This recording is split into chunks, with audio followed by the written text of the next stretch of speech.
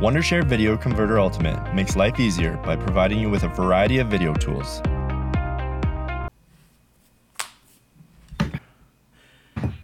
Hello, and welcome to Sketch in Review, the only Sketch in Review podcast that exists, because it's the only one that's named Sketch in Review. That's Probably. a fact that I checked at least once. Okay. I googled Sketch in Review, and no other podcasts came up, so therefore, we must be the only one.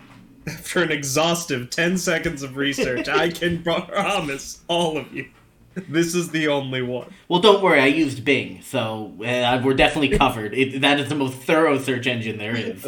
Damn. Welcome to 2013, we're making Bing jokes. Listen, I still remember, it had to have been like a CSI or Criminal Minds type show, where they're at like an art gallery or something, and someone's like, oh, I don't know this artist, and someone goes, oh, just Bing it. Some writer made $100,000 that day. Made a lot of money for just taking out the word Google and substituting the word Bing. All right, let's start. We've got a quality cold open this week. This week is Jonathan Majors is hosting, and Taylor Swift is the musical guest. Yep. So we start with the cold open, which starts on the Newsmax for Kids network. For those of you who don't know, Newsmax is So in the world of right-wing news stations, there's Fox News, which is liberal commie pinko shit. There's OAN, which is like moderate Republicans. And then there's Newsmax, which is actively being sued by Dominion.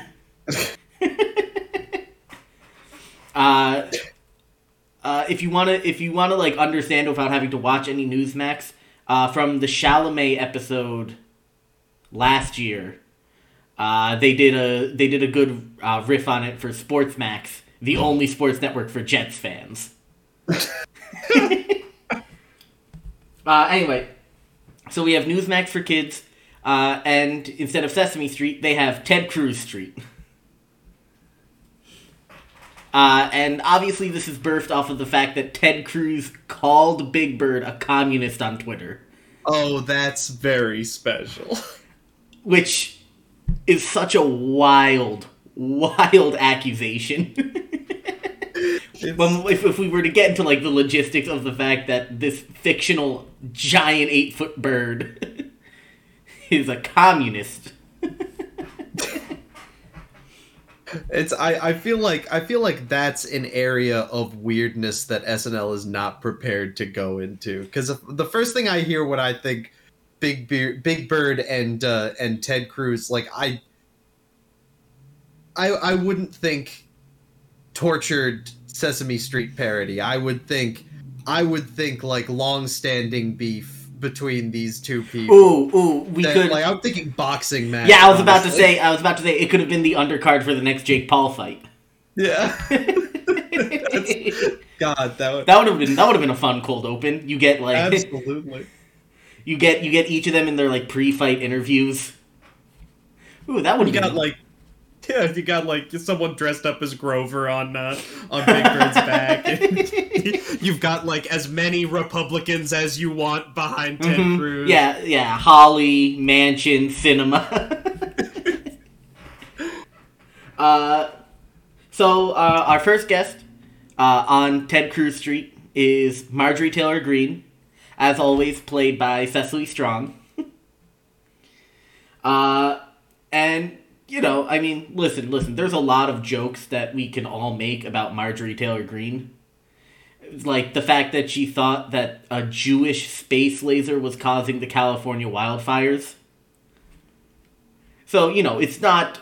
I think this is the problem because SNL has to be political, and politics has become such a fucking farce at this point. That, like, it's really hard to parody Marjorie Taylor Greene without just saying statements that she has already said. It's true. It's true. I really... I really good, liked. so- I really like the bit where she tries to hand the AR-15 to one of the kids on Ted Cruz Street, and he's like, "I don't think we should," and she just goes, "Pussy."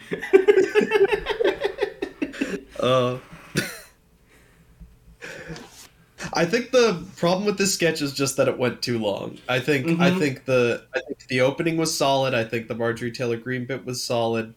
I Bert and think. Ernie bit was confused. The Oscar the Grouch bit was focused, but it wasn't great. They were just trying their best to hit all the bases in Sesame Street. The Big Bird Joe Rogan bit could have been axed. Realistically, Yeah. I think this would have been a better sketch than Cold Open. Yes. Yeah, absolutely. Just cause then you get the Ted Cruz Street intro.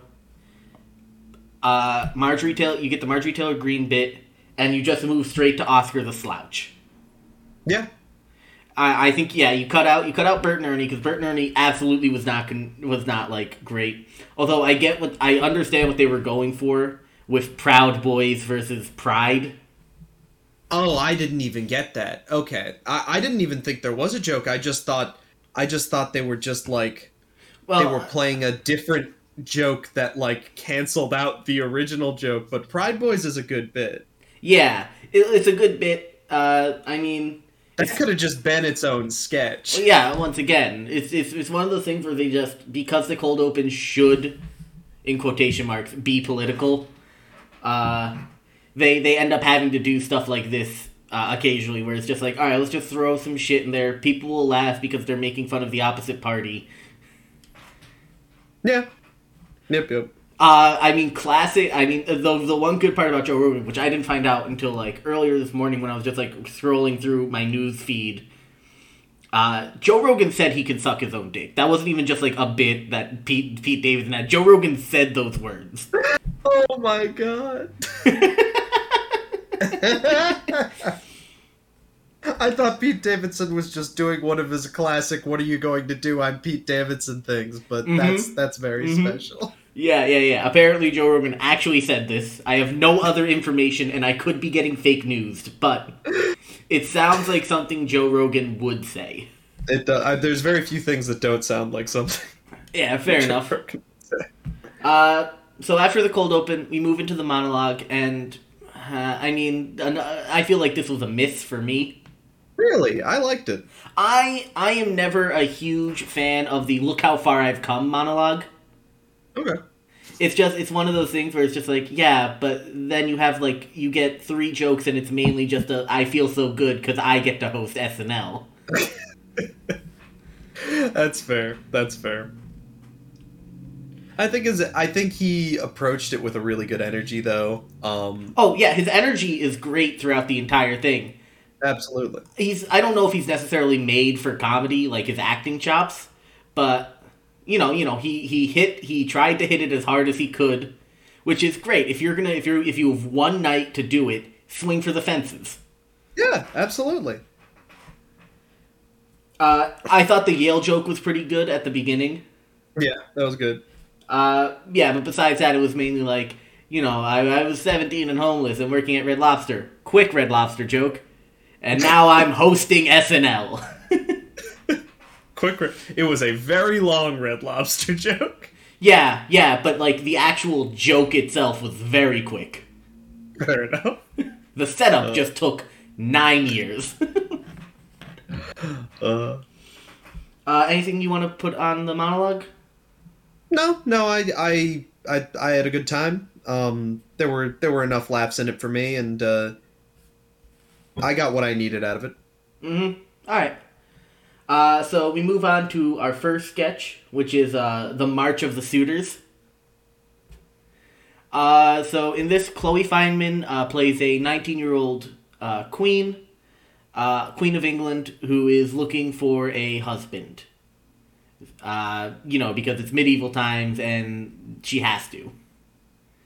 And so they have 4 people, realistic. They have 4 people walk up to approach becoming the King of England. The first one is a dude she friend-zoned, which was very funny, but I feel like shouldn't have been the first one. Yeah, that's fair. I feel like that's there's room to play there, and curious which one should be the first out of I all. think maybe we should go through all of them first. Yeah. But, So we have her friend zoned guy pal. We have Cecily Strong, Andrew Dismukes, and Heidi Gardner straight off the set of a Monty Python. Python and the Holy Grail. Straight off the set. We have we have Majors' character, Prince Howie.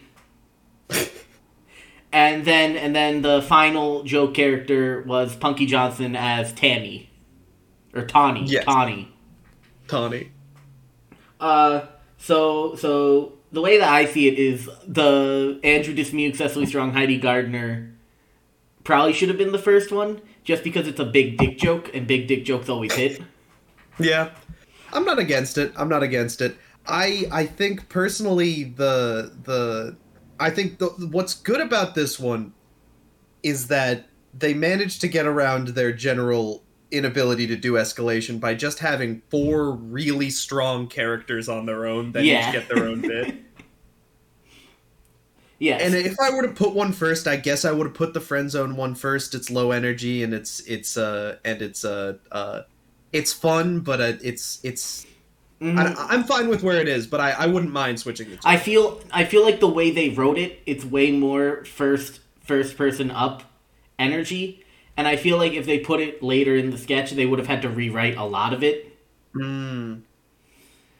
Just because it's way easier, like, you know, as the first person, if he comes in low energy, haha, but like, what do I need to change? And then inside joke, and then out.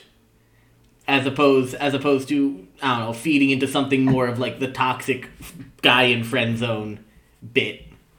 Yeah. So next up we have Dismukes and Cecily as Dismukes' mother, and then Heidi Gardner comes in as a milkmaid halfway through it. And basically the joke is that Cecily just comes and she's like, "My son has the largest penis ever. You should marry him." For everyone who's seen Monty Python and the Holy Grail, they speak exactly like the first like commoners that they meet. The help, I'm being oppressed. Yep. It's really good.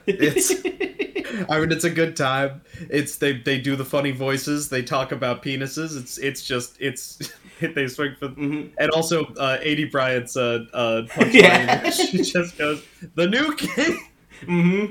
Yeah. So Andrew Dismukes ends up dropping Trow, and then A.D. Bryant, as one of Chloe Feynman's advisors, just goes, "The new king of England."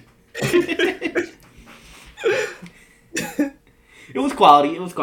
Then we move to Prince Howie with his drummer played by Kenan Thompson. Yep. And this one was great. Absolutely. I loved it. Because it starts off and he's acting all princely. He's got a drummer who's introducing him. He does the fun little pelvic thrust for when he says that I'll bone good. Pleaser of women, my ass. Yeah, and then Ego comes in and it's like, "I'm sorry, Queen. This isn't Prince Howie. This is my dumb husband." What are you doing? What, you got the 7-year itch and now you're trying to come sleep with the Queen?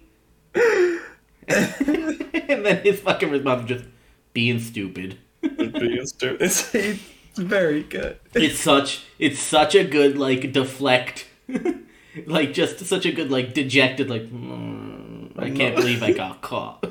Yeah. And when she like mispronounces his fake Prince name and Kenan leans in to try and fucking fix it, she just tells him to shut up.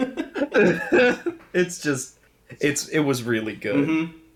I feel like they might have been able to just end it right there. Rule of 3. They should have ended it. She pulls his ear, but you know SNL always goes 3 minutes too long and picks the wrong punchline. It's true. So, and this punchline, there's this running theme in SNL where the only joke is, "haha, women can be gay." Well, I don't think that was their final punchline, but like that was like one of the jokes that they did. That was like, okay, cool. Yeah. Like, I feel like if you're gonna just, like, make and she was a character, but the joke wasn't that she was, like, this weird stoner burnout. The joke was that she was a woman. Mm-hmm. And it's even more highlighted because Chloe Fiventon goes, well, I do like men, but when I'm drunk, anything can happen. Ha ha ha. Yep. And you're right, the punchline was actually pretty quality. The punchline was fine. It works just because it's one of the live sketches, and so they just need something quick at the end. Yeah.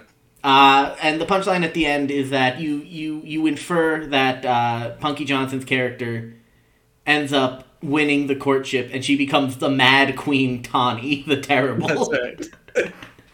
which is like fun, but also like the cameras could have just pulled back as Aego's dragging Prince Hawi by the ear, and it would have been exactly the same amount of fun. Yep, I agree. So after March of the Suitors, we've got the Please Don't Destroy sketch of the week, which is a music video with Pete Davidson. I love Pete Davidson's music videos because him and Chris Redd do a bunch of them together. Yeah. So this one is just Pete making fun of the Please Don't Destroy kids, calling them 3 sad virgin boys the entire time. This one was really special. It was a really good bit. If you were, it's like you said before, they're like if you were worried that they were going to be the Lonely Island, but again, this would make you more worried. Yes. This was just a Lonely Island sketch. It was a good time. It was a lot of fun, and I am holding out faith in the fact that this is really just going to be a one-off or a short recurring thing, maybe, and they're just going to keep doing weird, dumb stuff. They're definitely not. Because they don't even sing during the sketch. That's true. You're right. So there's no danger in them just becoming the Lonely Island. I will say that I do love that the gimmick for all their sketches for SNL is that they're writers at SNL and then things happen to them in their office. It's spectacular. It's very good. I hope they immediately get picked up for a bad NPC office sitcom. I would watch the absolute shit out of it. It's just so funny because you can tell that that's just their actual office, and all three of them just sit there. It might have something to do with like their COVID protocols at the moment or not, but it's a lot. But it's great that all of their sketches just take place in this one fucking room. The Taylor Swift coming in for a bridge. Yes. Was great. I mean, obviously, once everyone heard that she was the musical guest, they're like, alright, she's going to be in at least one sketch. Yeah. As people do. As literally, like, any musical guest who really wants to be on the show will be in at least one sketch. Yep. I don't know, it was a fun time. Yeah, no, I liked it a lot. Yep. So after that, we move to the Audacity and Advertisements award show. Mm-hmm. This one, the Audacity and Advertisements is such a good idea that it managed to carry it through a sketch that was pretty shaky on execution. Yeah, it's definitely the momentum of you thinking about it kept it moving forward, but without that, it does kind of dawdle. Yeah. And it's a little... It manages to not totally overstay its welcome, which is also good. But again, if you're just looking at the construction of the sketch, it's not. Not good. I think the issue with it is that they tried to do it in like an award show fashion, where you know how at like the Oscars, they show you scenes from Best Picture films throughout the night. Yeah. But, instead... So, they tried to do that with their, like, most audacious advertisement award, or whatever the fuck they called it. Yeah. But I think the hard part is just trying to separate all of these fun ideas they had. Yes, absolutely.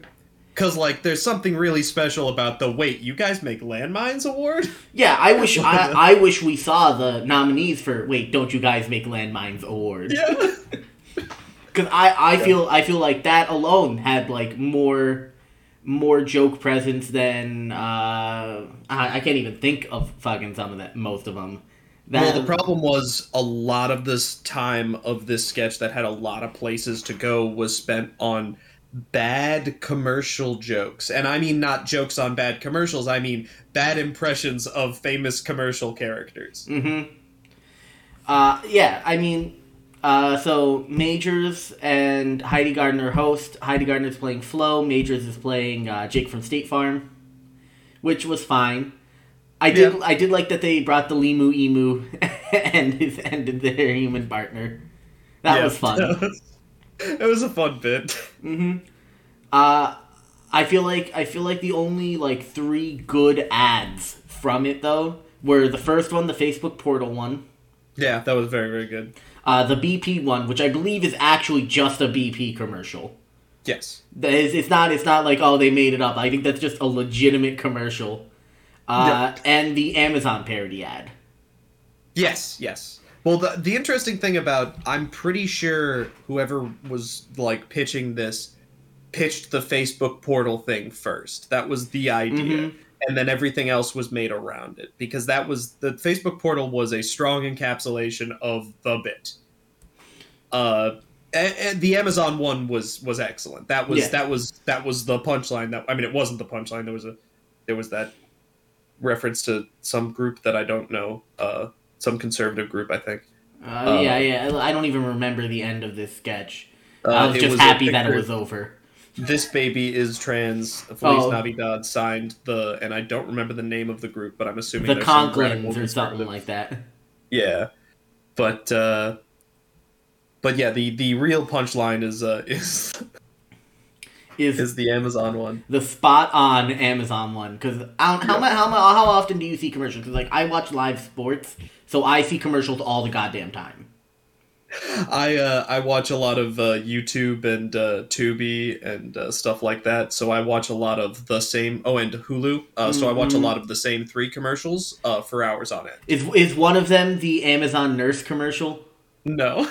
So it starts with like a picture slideshow, and he's like, "I lost my brother 3 years ago, my ma 2 years ago. It made me really want to become a nurse." And then like that's probably like the first 15 seconds is laying that backstory, and then he goes, "Working at Amazon, they pay for my tuition while I work for them, so I can become a nurse." And I think the guy in the commercial is now a nurse, where like he's talking about in the past when he worked at Amazon, they paid for his tuition. Sure. And he's like, and at the end he's like, "I don't think any other company would pay for tuition like that." I'm like, yeah, because they expected you to become a nurse so you could work in the factory as the field medic. God. Oh God. Field medic at an Amazon warehouse, good sketch idea. Also, that is actually but that's way too dark for SNL. Yeah, it's got to be Civil War like field medic. Yeah. Where it's like no, it's one of the servo bots ran over your foot. Chop it at the knee. Just constant screaming from all sides off screen. Smoke billows like into the fucking. We'll keep that in the back of our mind. OC, do not steal. But yeah, I don't know. You're probably right. They probably had the Facebook portal sketch. And the thing is that I feel like if they just did a full sketch on the Facebook portal where it slowly goes from the dad starts with mom's dead, then he comes out, and then they explain it, and then at the end it goes Facebook portal, share something real, and then the sketch ends. I think it's a much better sketch. No, you're right. You could even do the classic SNL, someone sitting at a TV and reacting and being like, "Hey guys, isn't this weird?" Like, you can even do that. but yeah, I think, and it's entirely possible that maybe this in its original draft was that, and then they came up with so many ideas they were too excited about, and then they just shoveled it into this Frankenstein sketch. Mm-hmm. But you're right. No, the best way to take that is to just do standard escalating that nonsense. To do one advertisement. Yeah, because I would rather have one good idea last 5 minutes than SNL's Frankenstein sketch that lasted 8. Yeah. Yep. All right. So after that, we get Strange Kid Tales, the sketch. Oh, what a sketch, huh? Kenan Thompson he has this knack for sketches where the joke is the same every time. Mm-hmm. I think it's because his face is so expressive. It's true. It is. He's got like the Belushi level of facial expression. Where like I wouldn't be surprised if he just started doing like the single eyebrow up and downs. Such a goddamn joke. So the whole conceit of this sketch, and I love it. It's so elegant. Two guys are really, really easily scared, and they're running a paranormal talk show. Mm-hmm. And so they're brought on. They call on these. They hate their job. They call on these groups of parents and kids. The parents explain a weird thing that happened to their kids. They gradually start freaking out more and more because these paranormal things are happening. And then they can't stand it anymore, and they send the kid away. And it's always, like, kind of mundane. There's never, like, blood dripping off the wall. It's, my kid saw a ghost. Mm-hmm. Or my kid said that he lived a past life. And they can't... It's so good. When I was old, I never want a kid to say that. There's nothing behind his eyes. That was great when the kid walked out and he's like, I don't like him already. He's got dead eyes. And it fucking cuts to this kid just staring at the camera. I mean, there's not much to say about this one. It's solid. It's well acted. It's a good time. Listen, even the punchline was good because it's a callback to earlier in the sketch. Honestly, this is like one of those like perfectly made sketches that SNL does, where it's textbook, rule of threes, callback at the end, and the sketch. Yeah, like the thing is, like, if you can't be like, SNL should not like. It would be great if SNL was Key and Peele or Auntie Donna, and they could like do things where they like dissect things or do like weird angles or like a weird sketch that doesn't follow standard textbook stuff. But they can't. So just stick to the textbook. The textbook is good. Listen, it's perfectly acceptable. Yeah, like we can't all be Lil Nas X. Yeah, absolutely. Some of us have to be Billy Ray Cyrus. It's fine. That's okay. In my world, Lil Nas X is a country artist. Oh no, that was not my complaint. But yeah, love that sketch. Oh, so perfect. And then back to back with another of my favorites of the night. Mm-hmm, yeah. So right after that we get Man Park, the sketch. Man Park. So I watched it live with Teresa, and she loved this sketch. I'm sure she did. Oh, she absolutely did, because I am very much in the camp where Man Park would be perfect. No, listen, I'm in the opposite situation where I'm sitting here and I'm alone all day, and I wait patiently for any of my roommates to come up, and then I dump the contents of my day on them, and I'm like, man, I should get a girlfriend. Anyway, so the gimmick for Man Park is that for a lot of guys, the only person who they have to share their day with is their girlfriend. And obviously that's fucking exhausting for the people who are going to work for 8 hours, coming home and then immediately being showered with dumb man thoughts. Did you know that Vin Diesel had a twin brother? Listen, I didn't know that. That's a very interesting fact to me. So obviously they like nailed it with like dumb facts that obviously like your partner doesn't care about this. I think the other part, my other favorite part was Ago gets home and Pete Davidson immediately is right up to him. He's like, "Hey, am I balding, Dune?" which is exactly like how I talk at people sometimes. Also, just like I love this show's fascination with Dune. Because, like, Dune is one of those things where, like, none of us get it, but it's big and it's colorful, so we're just gonna keep talking about it because I feel like we should. With that being said, I love Dune. I haven't read the... I'm one of those assholes that wants to read the book first, and so I haven't seen the movie.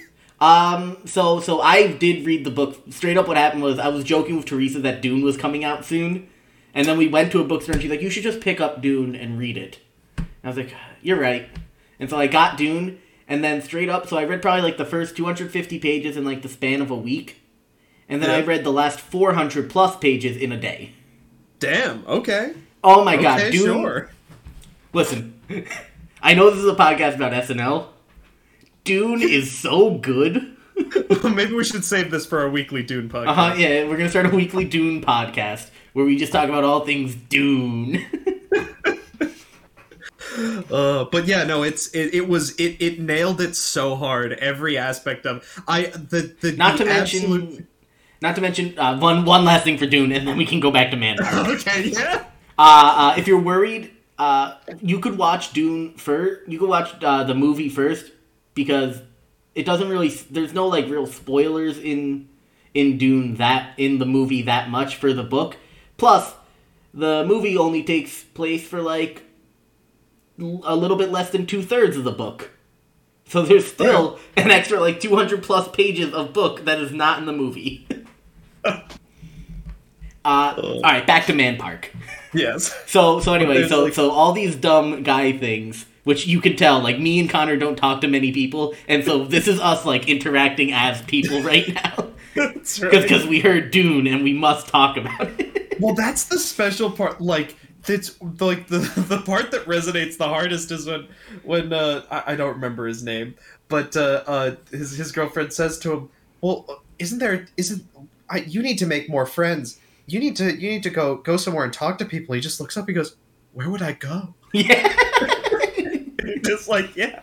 Where would I don't play fucking Magic the Gathering. I can't walk down to a game store. Like, what am I gonna do?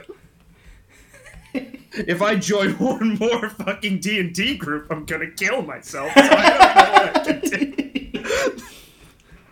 Oh yeah, so the ad for it is a man park where girlfriends can take their partners to interact with other dudes and not bore them with the dumb conversations about Vin Diesel's twin brother. That's right. And whenever they it's like a dog park and they're all walking around and talking to each other, and whenever there's it's a bit that's so good that they do it twice and it doesn't matter, where there's two guys and they're having this very generic guy conversation and then one walks over and goes, "Marvel?" And the other goes, "Marvel? Marvel. Marvel, Marvel, Marvel, Marvel." It's so love Guy Park. Mm-hmm. Oh my god. Oh, it's great. And also fucking where they're like, we got for large breeds, which are sports fans. And small breeds, which are nerds. So good. You know what the one that said, "Oh, where's yours? He's a little shy." He's hiding under the bed. Oh, so good. You know, this sketch reminds me a lot of, there was the College Humor sketch where it's like the impressions all guys do at a party. where it starts with like someone's doing like Marlon Brando or something, and so everyone does like the Godfather stuff. Then they move to like De Niro, and it's just like a group of women sitting on the outside commentating what's going on. Oh, I should watch. Oh that. my! It was a quality sketch when I first saw it, and it gives me very similar vibes because they just stand around going like Christopher Walken,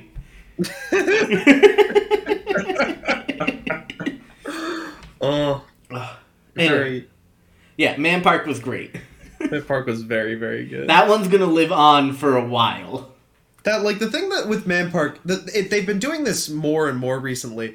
There's this they're attacking things at a very clean, very good angle. Like this and the shit your pants underwear. Like they're attacking masculinity at an angle that's very fun because it's very welcoming to like even like very masculine men because they understand what's going on and all of that. But then is a very clear female perspective on it. It's there's a lot of fun. They're getting better at that. Where they used to be very, very bad at that. Well, I mean, realistically, I think it's because they've consistently hired more women in the past like X amount of years, as opposed to the first like 30.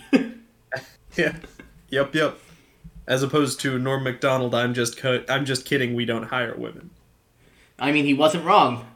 No, it was a pretty solid joke against SNL. The problem was they didn't do anything about it. I also love the final punchline of Man Park, where it's Heidi Gardner sitting on the bench, and she goes, it's it's hard for guys do not have the ability to just like unload their day with other dudes, and I guess in that aspect, and do not quote me saying this, it is harder to be a guy. Wait, are you filming this? No. Don't do it. Oh, because it's so good. So perfect, because it perfectly also encapsulates like the argument against masculinity perfectly. Yes. No, where it's like no, it's not hard to be a dude, but like, there are aspects. Yeah, absolutely. They walked such a good line. I'm very happy with that sketch overall. Me too. All right, what's next on the docket? Next up is the only thing the internet is going to talk about from this episode forever, which is Taylor Swift's 10-minute. I forget the name of the song, and everyone's gonna shit on us because I know you don't know it either. It's from her album Red. It might be Red, to be honest. But not knowing things is kind of my shtick. Yeah. You have no excuse. I have no excuse other than the fact that, like I said to you, I couldn't pick Taylor Swift out of a lineup, which is so surprising because I feel like I know what she looks like, and yet every time I see her, I'm surprised.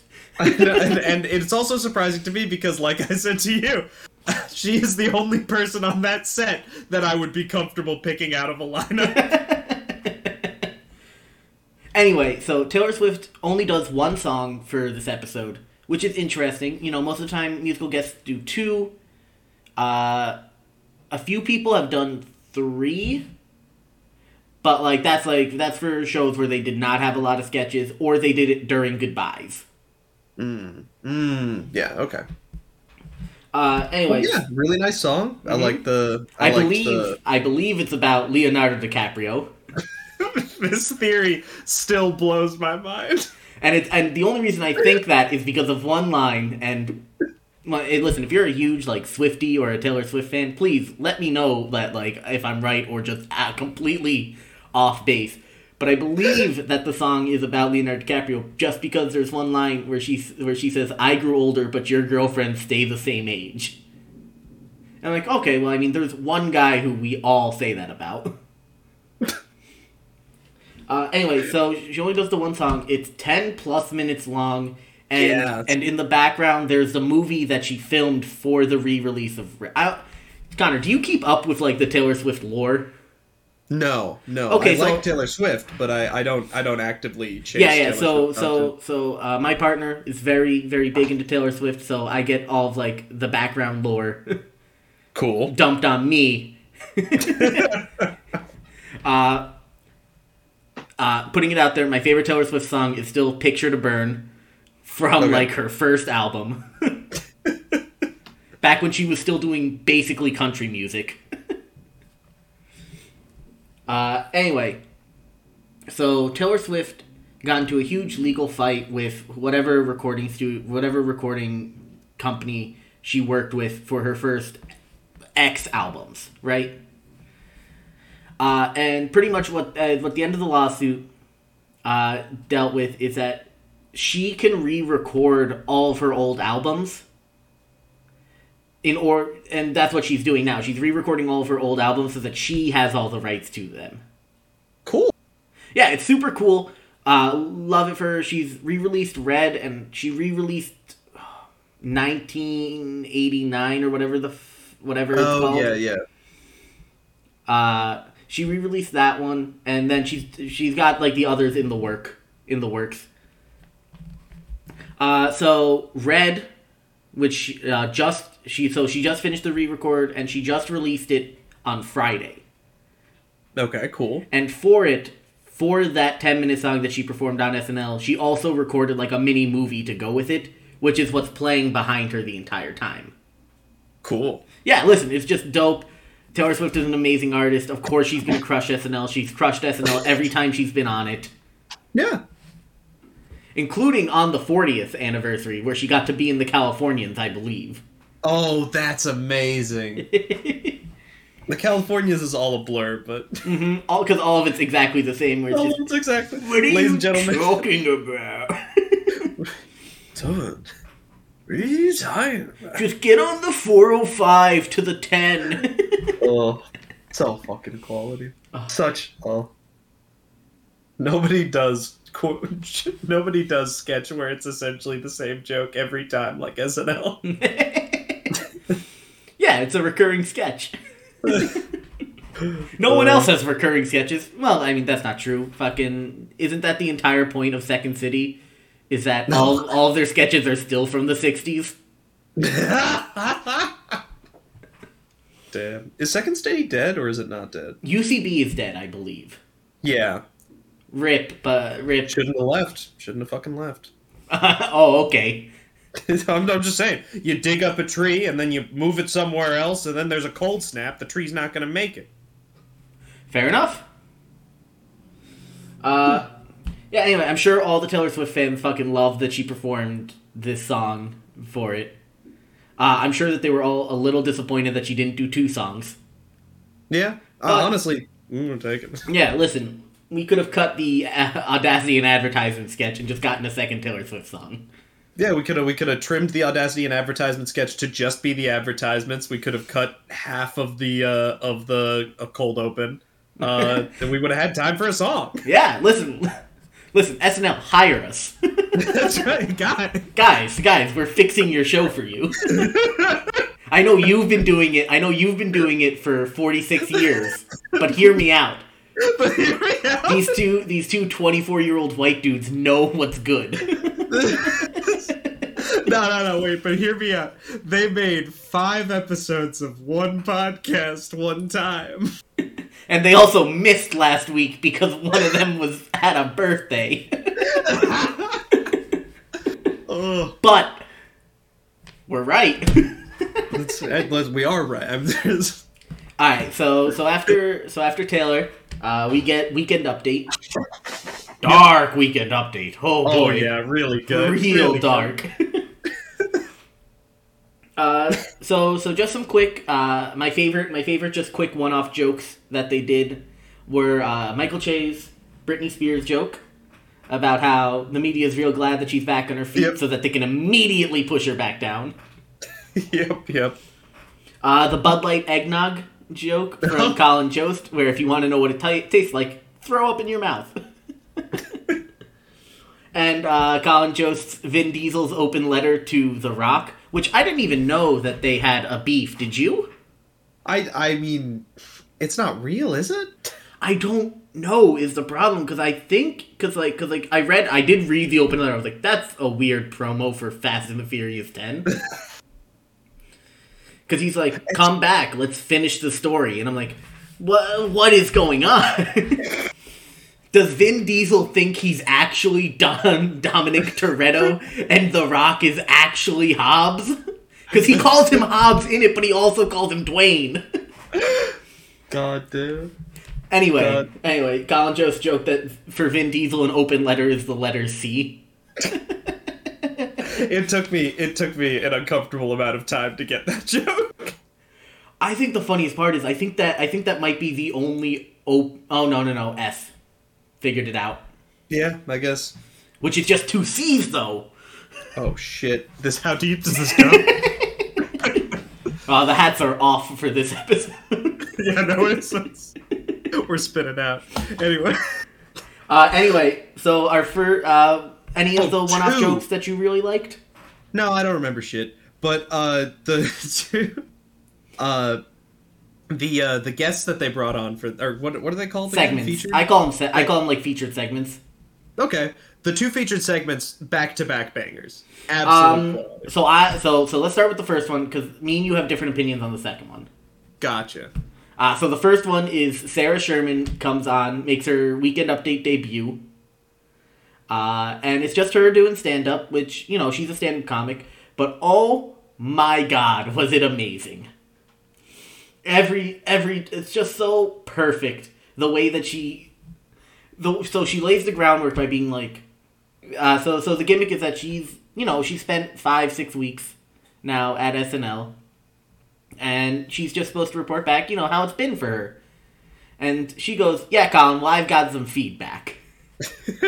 Number 1, why is it live? Doesn't that seem dangerous? I could say something to ruin both our careers.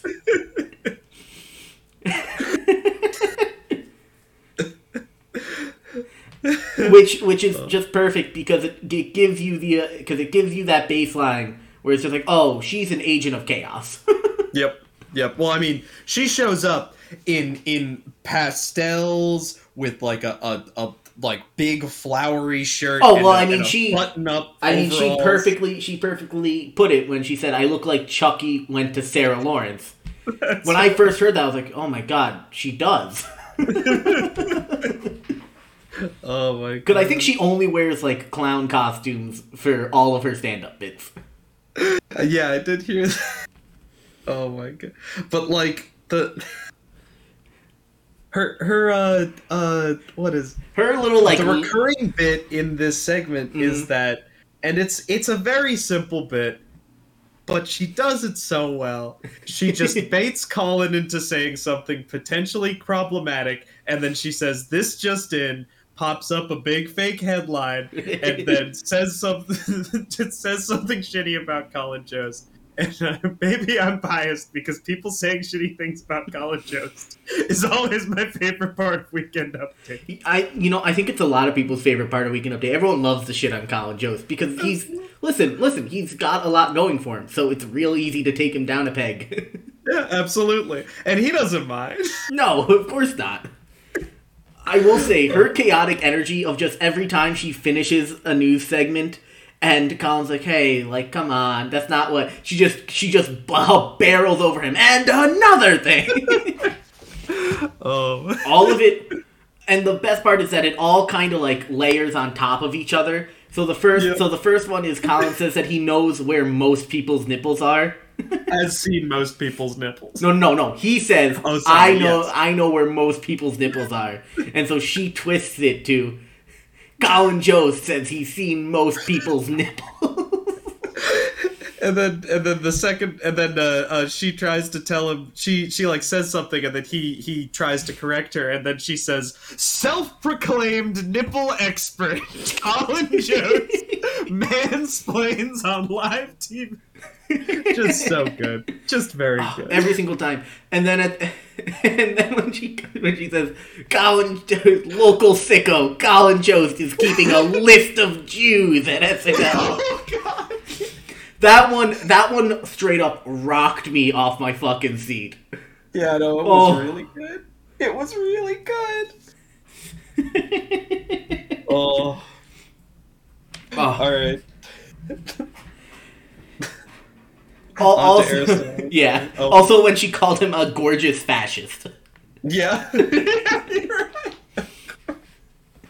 And then she called herself barely legal, and he's like, "You're 30." So good. Oh, So good. That entire fucking segment is so fantastic. Yeah, absolutely. It honestly made me think that in like, I don't know, when Michael Che inevitably actually gets canceled and retires, and whenever Colin Jost decides being married to Scarlett Johansson is enough. His job is a big enough career for anyone. Mm-hmm. I think Sarah Sherman might be a good Weekend Update anchor. Hey, I'm happy for it. It's hard to tell who would or wouldn't be a good Weekend. They just like you need to see it. Yeah, I think it's just because her ability to like lean in and just say a headline. It's true. No, she's got that. She's got the new, and I would love if for the first time Weekend Update anchor didn't wear a suit and instead she wore her fucking clown costume. Oh, that absolutely. And honestly, I guess it does make sense. If you're going to take one of the three genders of SNL characters of SNL recruits, which is improvisers, sketch comedians, or stand up. What is it? Or stand-up comedians. You should pick a stand-up comedian for... absolutely for Weekend Update. It should be stand-up comedian or what they normally do, head writers. Yeah, that also works. Because Colin Jost and Michael Che are the head writers of SNL. Damn. Anyway, alright, let's move on to Laughatron, what's his name? Yeah, I really like... I think like... I agree that the jokes were middling, but it's such a powerful character and he played it so well. So I'll start with the good.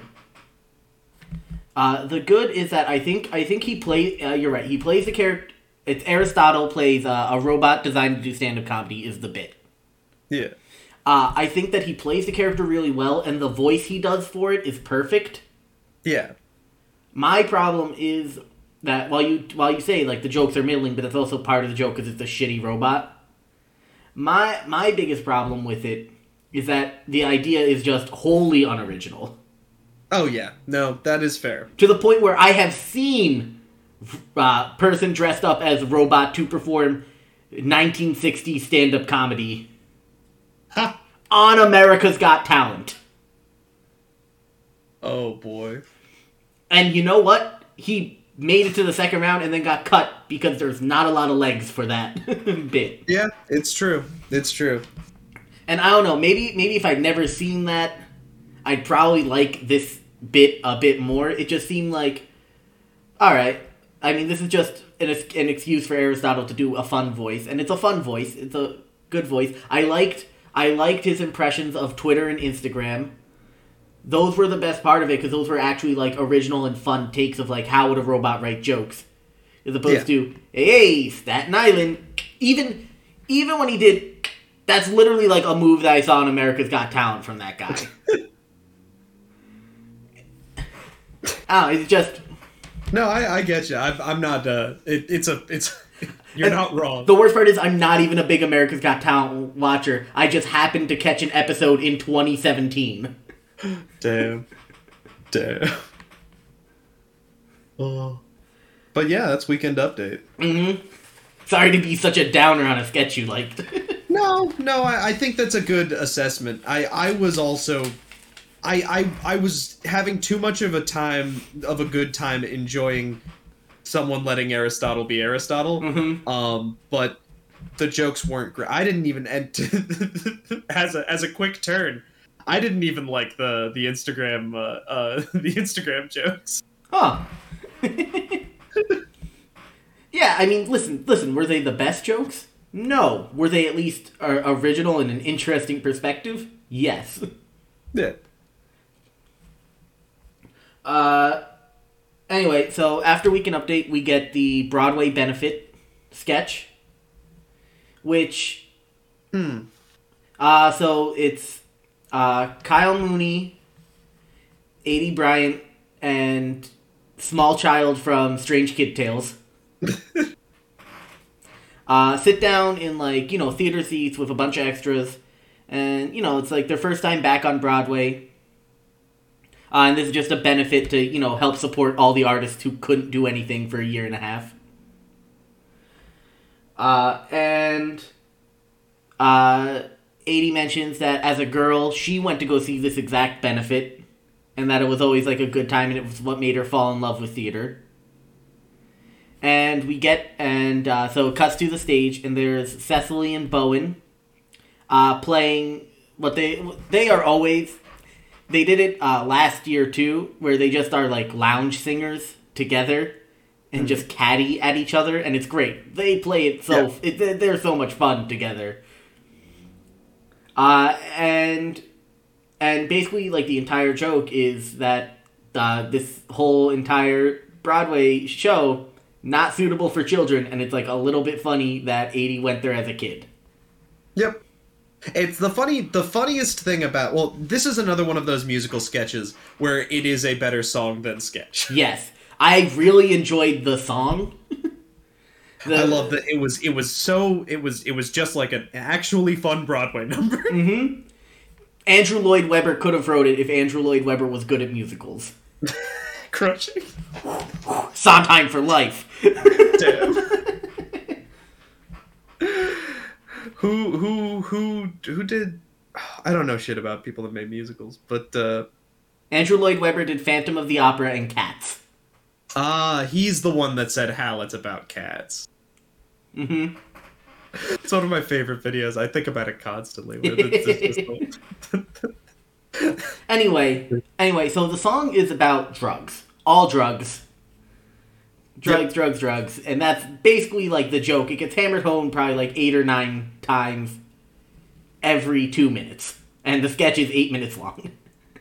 Jesus, is it? No, I have no idea. It's probably like 6, but I'm saying, like, listen, like, you got the joke probably like a third of the way into it, and then you're just there for a fun Broadway number, which is fine. Yeah. It was fun.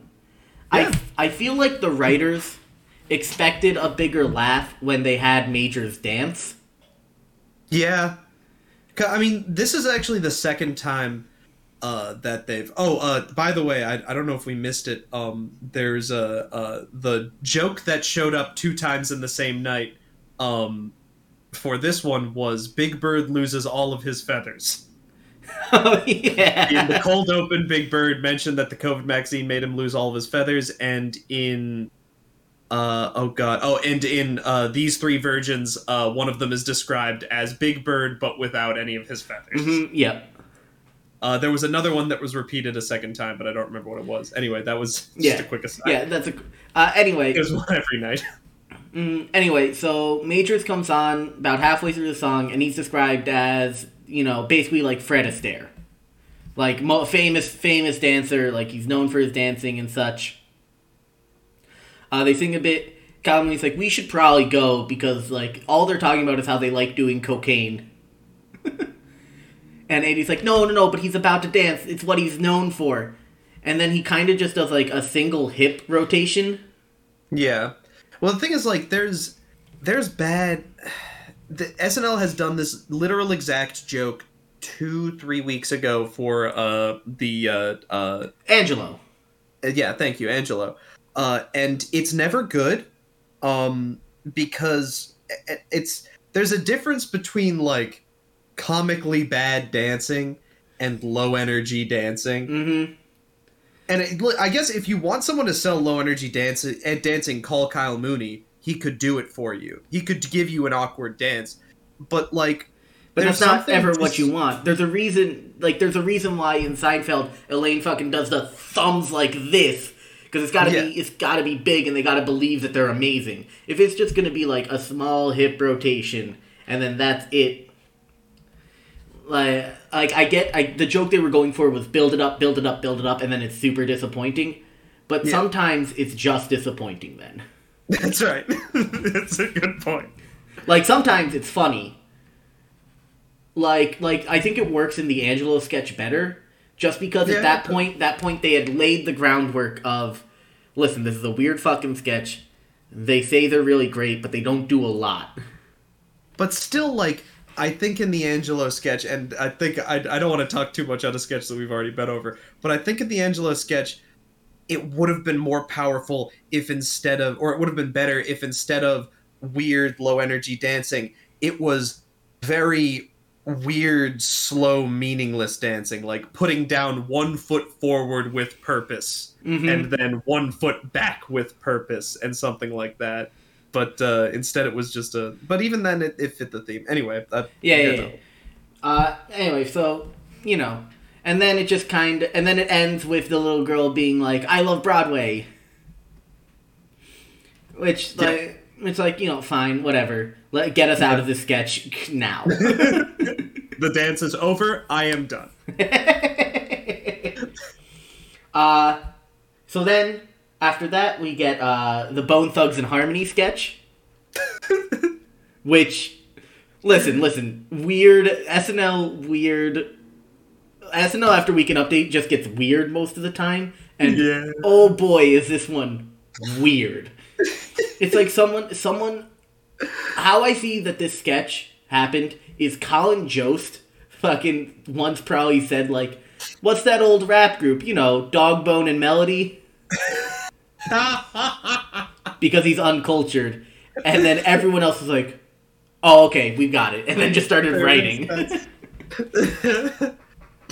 I feel like it could have been better than it was, but the idea was a lot of fun, and they did a really good job with their characters, and so I'm not mad. It would have been a better sketch if it was written better, but it's a lot of fun. I feel like if you're a big Bone Thugs and Harmony person, this sketch hit a lot better. Oh yeah, absolutely. But like, you know, we're not. I'm not a Bone Thugs and Harmony guy. I like know of them. Also, they like anamorph into dogs at the end. Yeah, listen, it got weird, and I'm here for it. I'm here for the weirdness. I love it so much. They sold a lady a bone for 10 cents. That's the joke. It's a joke. It was a... God, I can't even call it a mess. It was just like a dream. And not even a fever dream. It was just a regular dream. Mm-hmm. Yeah. Because it doesn't even get to the point where they, like... If to move it to fever dream territory, when Kyle Mooney's character quits, they should have harvested him for his bones. That's right. And that is true. And then that's the escalation that we need for it to be a fever dream of a sketch instead of just a dream of a sketch. I liked it though. I had fun. No, me too. Like, again, I wish it was more, but with what it was, I was happy. I love singing boom boom boom boom. The one person's like, hey, can I have a dog harness? Like, we don't sell this here. Can I look around? You know what we have. Nah, you know what we got. So, after that sketch, we have the 10 minutes to 1 sketch about the pastor and his wife's open marriage. A great concept, well sold. Great concept, well sold, perfect for 10 minutes to 1. And pretty much, it's straight up, it's like, it's so super short, too, which I think really helped. Yeah. Because the sketch itself doesn't have that much legs. Yeah, especially because the wild thing, I don't know if this was a fucking type error, but like, Ego was set it up for have a bunch of let's have all of these weird people one by one say what their deal is thing, where she was like, why don't you guys tell us why you should be in this? And then there was one other line, and then they said, actually no, let us tell you our deal. So they pivoted from one bad stock SNL sketch to the other bad stock SNL sketch. But like, I mean, it's only bad because it's clearly evident what you're trying to do. You're trying to get to the part that works. Yeah. Anyway, I listen. really I'm okay with sometimes just being like handheld through the bad part of a sketch, just to just to snowplow our way to the good part. Just wish there wasn't a bad part. Right? Yeah. Listen. We can always wish that there wasn't a bad part. Anyway. But anyway, I liked that they consistently just put down Keenan. Yep. Yeah, that was a lot. That was the good through line that kept the sketch going forward. Where just every time that they mentioned or asked a question, Keenan, who's playing the organist, would like start to answer. They'd be like, no. Not you. The other good bit that worked was there was the good joke where Chris Redd asks, "Wait, so do I have an open marriage?" And they just go, "No, you're just cheating on your wife." Do you think she knows? Pan over to his wife. I guess. I think it's, listen, really good. Yeah, it's a fine joke. You could find that in like a TV sitcom or something. Because it's 3 minutes. That's like a 30-second joke, and that just fills time. Yeah, which was good. And then also when they described how we got to an open marriage, where she said her hall pass was Barack Obama, and he said his hall pass was Kevin, the bassist in the church choir. So then she switched her answer to Kevin, the bassist from...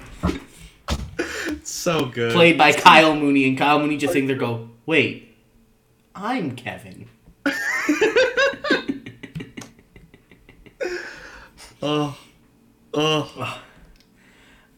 Yeah, so I mean, listen, 10 minutes to one sketch, it didn't overstay its welcome, which I was glad about.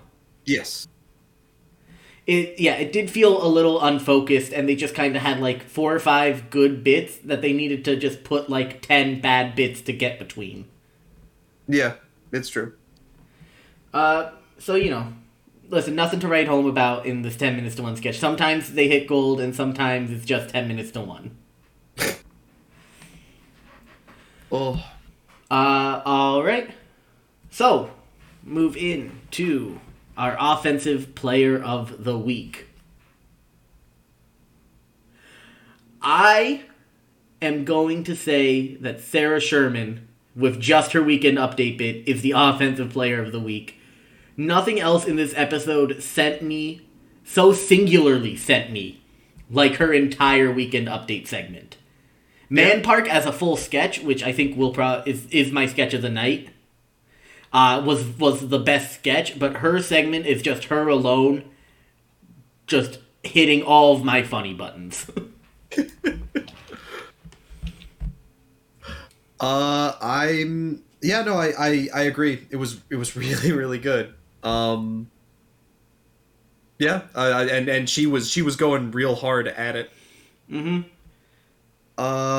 For me, I'd say Ego Onum. She came in with the wife in the what is it? March of the Suitors. March of the Suitors, and she elevated that from like a low level bit to like an actual bit. Mm-hmm. Every time she was a part of something, she elevated it to an actual like something that I was genuinely laughing at. She did an excellent job. She's so funny. She's really, really good. I mean, all of the main cast and even the featured players are all just so like fucking talented. Yeah. All right. Do you want to do your defensive player first? Why don't you go first? Yeah, I'll buy you some time to look at the cast list. No. So my defensive player of the week is going to be Keenan. Keenan absolutely kept every sketch going. The drummer in the March of the Suitors sketch, his like 2 or 3 lines and just his facial expression as he's banging on the drum, really kept it together. Absolutely, without him, Strange Kid Tales fails without a doubt. Yeah, no, absolutely. And also, he's the through line that keeps the 10 minutes to one pastor sketch on rails. Yeah. Without him, you don't get like 4 or 5 of those good beats that you get from a bad sketch, from like what is ostensibly a bad sketch. Yeah. Okay. And for you? See, I wasn't looking up the cast list. I was looking up Jonathan Majors' first name. I'm gonna go with Jonathan Majors. I always like to give one of the roles to the host because they're in every sketch. You get to see them. You get to see what they bring to the table, what they don't. And he held his own. He held his own, and he even brought things to a lot of the characters. Like again in the March of the Suitors, he's got this like, which honestly, like the more I think about it, oh, we're not even there yet. But in the March of the Suitors, he's got that I'm being stupid sort of thing. And he brings a lot of fun characters. He brings a lot of good energy. And he held his own. And I always like to give someone some for that. So. All right, and sketch of the night. I already said Man Park's definitely my sketch of the night. It's so perfectly crafted, and it comes at such a fun, like you said, it comes at like the right angle where I think anyone who watches it is going to immediately understand the joke and like it, which is hard because you know it's easy to come from an angle where like people understand the angle but not necessarily like it.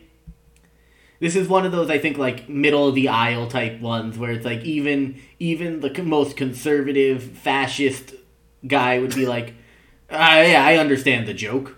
It's kind of funny.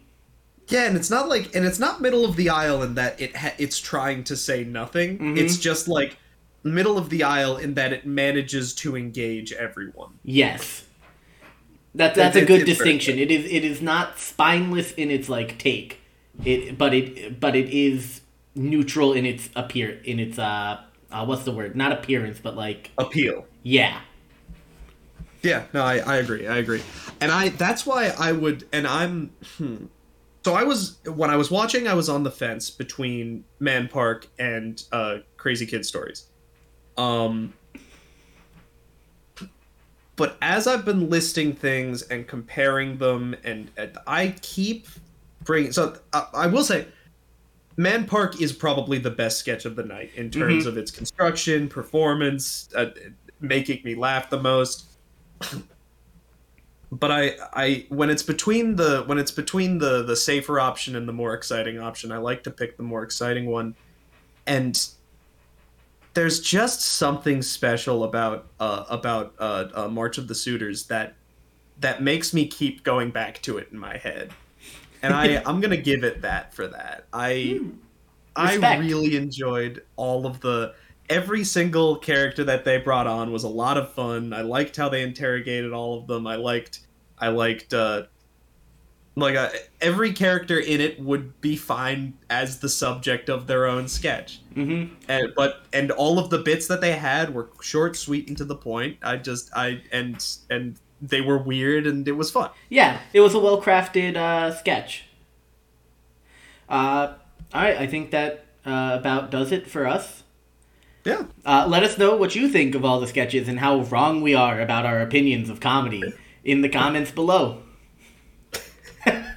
Hit that like button. Smash that subscribe button. Full YouTube. The illusion that anyone is listening to the audio version of this podcast is out the window. Listen, and if you're someone who's listening to the audio version of this podcast, hit that subscribe button. Mark it on your local podcatcher. If there's 5 stars, give them. If there's not, if there's a thumbs up, anyway. Give that. Rate us on on iTunes. I think it's important that you rate us on iTunes. I've heard other podcasters beg, so. Oh. All right, and until next week, continue to support local comedy. Yeah. So long. Bye.